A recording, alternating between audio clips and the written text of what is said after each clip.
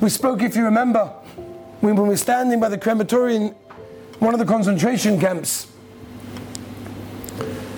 about so many of the parents that had lost their children, these Kedoshim. And one of them was Mrs. Paley, who said she lost her 2 sons, a terrorist attack outside right by Ramot.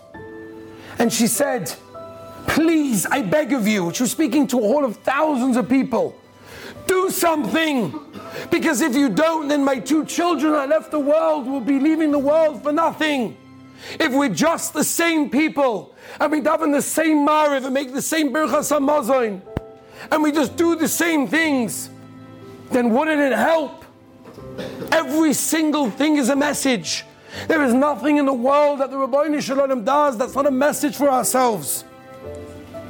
And we cannot let this opportunity pass. We have to do something. We have to be machazik in our emunah.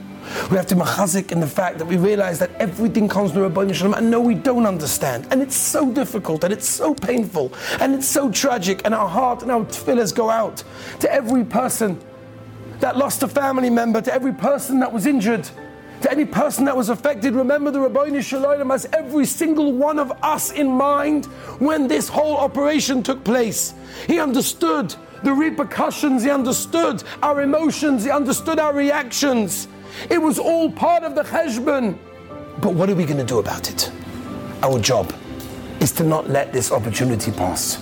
Is to do something, is to get up and decide, yes, we need to do something. Let the day of Shmini Atzeres not just be remembered for the tragic events of what happened, but rather what we did in our lives to improve our Yiddishkeit and our connection.